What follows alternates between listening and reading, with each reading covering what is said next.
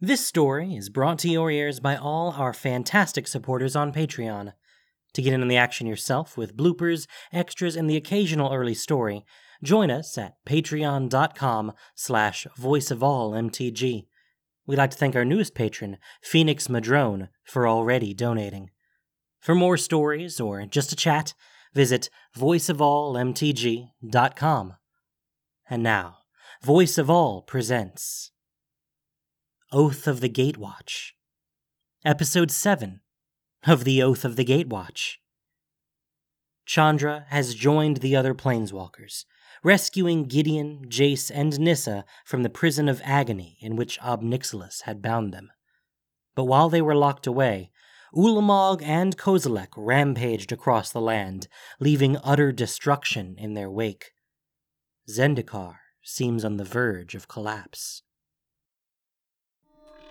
Gideon was the first to emerge from the cavern, striding into the midst of the chittering Eldrazi swarm.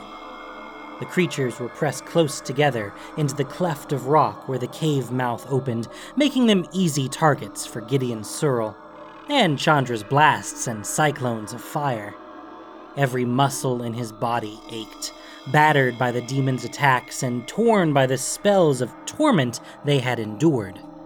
But he had fallen once more into the easy rhythm of combat, bolstered by the power of the other Planeswalkers who fought at his side. Soon enough, the Eldrazi were scattered, like a wave crashing against unmoving rock. And as the last of them skittered away, as their shouts ceased and Chandra's fire dimmed and their pounding footsteps slowed, it was like sinking underwater, silent and strangely still, as though the world had died. As one last Eldrazi twitched at his feet, Gideon cast a glance around at his companions. Each of them was staring in a different direction from their high vantage point in the mountains, taking in what had surely once been a striking vista, before the Eldrazi came. His own eyes swept across the ruin of Seagate and the desolate waste that spread out from it, and came to rest on the Eldrazi Titans. 2 of them now. Ulamog, who had been trapped and at their mercy, and now Kozilek, whose sudden appearance had ruined everything. The Titans were creeping along, not quite side by side, leaving twin trails of destruction in their wake.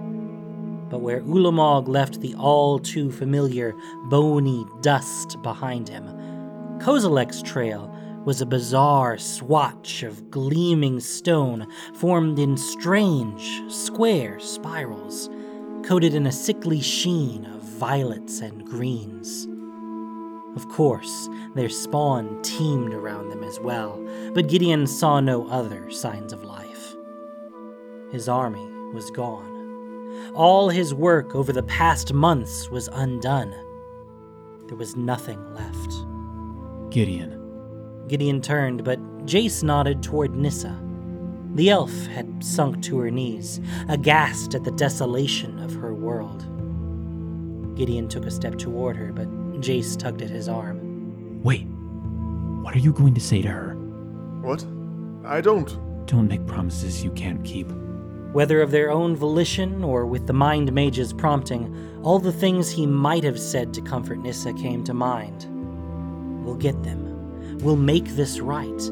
Victory is still within reach. This desolate world will live again. Empty platitudes all. Jace was right. He couldn't promise those things. I think we have to seriously consider the option of leaving Zendikar to its fate. Jace had whispered, but Nissa clearly heard him. She sprang to her feet and whirled on them, her fists clenched at her sides and her green eyes flaring. I'm not going anywhere. The ground trembled ever so slightly at her words, the first sign Gideon had seen that the world still lived. Nissa, we need to be aware, at least, of the possibility that what we set out to do is impossible. Ugin thought so, and he has more experience with the Eldrazi than we will ever have. But you know he's wrong. You saw the answer. You were the one who figured it out. How can we be sure? Gideon lost track of their argument. He found himself staring down at the dusty ground. Scraps of armor and crumbling weapons suggested that they were standing among the dead, walking across bodies that had crumbled to dust at the Eldrazi's touch. His stomach nodded. Zendikar isn't the only world that needs our help. Zendikar needs me. Whatever the rest of you decide to do, I'm staying here. You can all leave if that's what you want. I'm staying. Jace fell silent, and Chandra continued staring into the distance, tracing the path of the Eldrazi with her eyes, while the rest of her stood uncharacteristically still. Gideon suddenly realized something remarkable. Neither of them had left. Either one of them could have. Jace clearly wanted to, but not without the others. You could leave. You could have left already, instead of trying to convince the rest of us. You too, Chandra. There's nothing binding you here. We could all leave. Nissa's jaw tightened, but she didn't speak. For all we know, Zendikar is doomed. We could be the last people on this plane. The last ones standing between the Eldrazi and the beating heart of this world. And what can we do? What can any of us do against the Eldrazi? Not one, but two monstrous titans. Who knows where the third one is? Maybe there's nothing to be done. Maybe one of us, or any of us, can't do anything against such monsters. Chandra made a strangled sort of sound. But maybe 4 of us can. Jace smiled, and Nissa's eyes widened. I think we can. Working together, I think the 4 of us could stand against just about any force the multiverse decided to throw at us. So maybe we should. But... Hear me out. Look at what we have already done. We bound Ulamog. We defeated that demon. Each of us is powerful in our own way. Your fire, Chandra. Your fury is an incredible force. Nissa, you understand the soul of this plane and the flow of its magic in a way the rest of us cannot grasp. Jace, I underestimated you at first, but your quick thinking and forethought have saved me time and again. Together, we can take down the Eldrazi. We can save this world, and then we can save any other world that needs us, no matter how big the threat. You're getting ahead of yourself. Maybe we should focus on the threat at hand. No. We need to focus on why we're facing that threat. It can't be about just making up for our mistakes. It can't be just a personal vendetta. This is bigger than the Eldrazi, bigger than Zendikar. We need to be committed. He saw Chandra wince at the word, but he pressed his point. We need to be committed not just to getting the Eldrazi off Zendikar, but to standing together against all the forces that threaten the multiverse. No one else can do it. This is the task that falls to us because of our power, because of our sparks. He took a deep breath and rested for just a moment in the certainty that he had never been more right about anything. I have seen civilization fall. When the Eldrazi destroyed Seagate, they threatened all, I believe. The people of Zendikar, my whole army, were nothing more than stinging flies in their path. Never again. The others were all watching him now. As he spoke, he met the gaze of each of his companions. Not just the Eldrazi, and not just Zendikar. Never again, not on any world. This I swear. For Seagate, for Zendikar and all its people, for justice and peace, I will keep watch. And when any new danger arises to threaten the multiverse, I will be there, with you 3 beside me. Jace nodded slowly, while Chandra folded her arms across her chest. At least one of them was still with him, Gideon thought. But it was Nissa who spoke next, kneeling to touch the dusty ground. I have seen a world laid to waste. As the Eldrazi sweep over Zendikar, the land is reduced to dust and ash. Left unchecked, they will consume it and everything on it. She stood up, dust falling from her clenched fist. Never again. For Zendikar, and for the life it nurtures, for the life of every plane, I will keep watch. Jace took a step forward, looking at Chandra. Gideon's right. The four of us have an extraordinary power. We have a unique opportunity, a responsibility even, to use that power against threats like this. The Eldrazi, yes, but there are other threats that go beyond a single plane.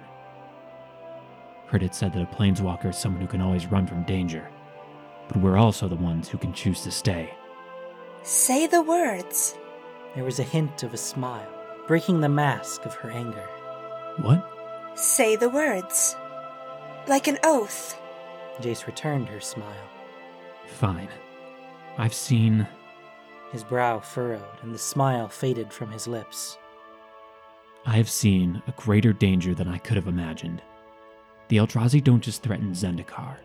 If we leave here, if we leave them alone, they could consume plane after plane until even Ravnica is laid waste. At this moment, Emrakul could be drifting through the blind eternities looking for another plane to devour. Gideon thought of Theros, of Bant, of Ravnica. Jace nodded decisively. Never again. For the sake of the multiverse, I will keep watch. Gideon's eyes turned to Chandra, and he saw Jace and Nissa regarding the pyromancer as well. He wasn't sure what to expect from her anymore.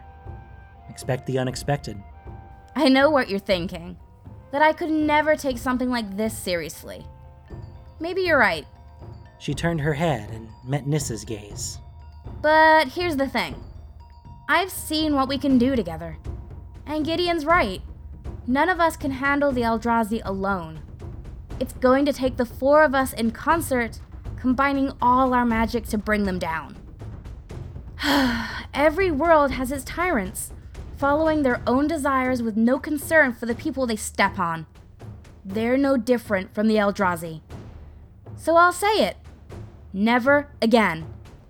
If it means that people can live in freedom, yeah, I'll keep watch.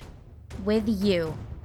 While Nissa embraced Chandra and the pyromancer surreptitiously dabbed at her eyes, Gideon reflected on the Chandra he had known on Regatha, who had been weighed down by a commitment she had made with her mouth but not taken on with her whole heart. He had a feeling this was different, and he smiled. All right, Gideon. What's next? You always have a plan. I do not. I need more information. I don't know how long we were in there. Whether any soldiers are still alive. I can tell you that. I left Tazri and a small group of soldiers a couple miles back that way. She waved vaguely. Tazri. Good. She'll know what resources we have left. Follow me. Chandra was already walking. I have some ideas. Maybe you can help me turn them into a plan. Gideon smiled and clapped Jace on the shoulder. Nissa was right behind Chandra, and the two men started off after them. All Gideon's work over the past months had come down to this, he realized. To these 4 planeswalkers making a choice. The choice to stay, as Jace had said. The choice to fight instead of running away. A choice. A commitment. A promise. To keep watch. Even if that was all he had accomplished, it was enough.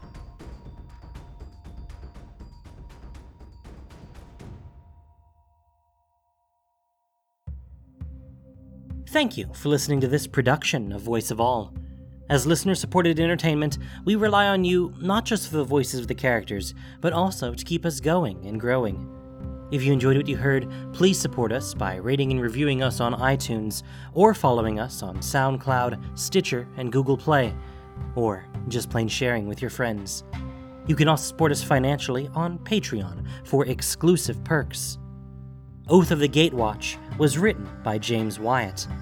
The podcast was produced and edited by Gendo Okeshi, with sound editing by Grace Noir. This week's story featured the voice talents of David Ford, Isa Martell, Base Jalarin, and Pio. Voice of All is unofficial fan content, permitted under the Wizards of the Coast fan content policy. Magic the Gathering is copyright Wizards of the Coast. Thanks so much for listening. And y'all have a great day.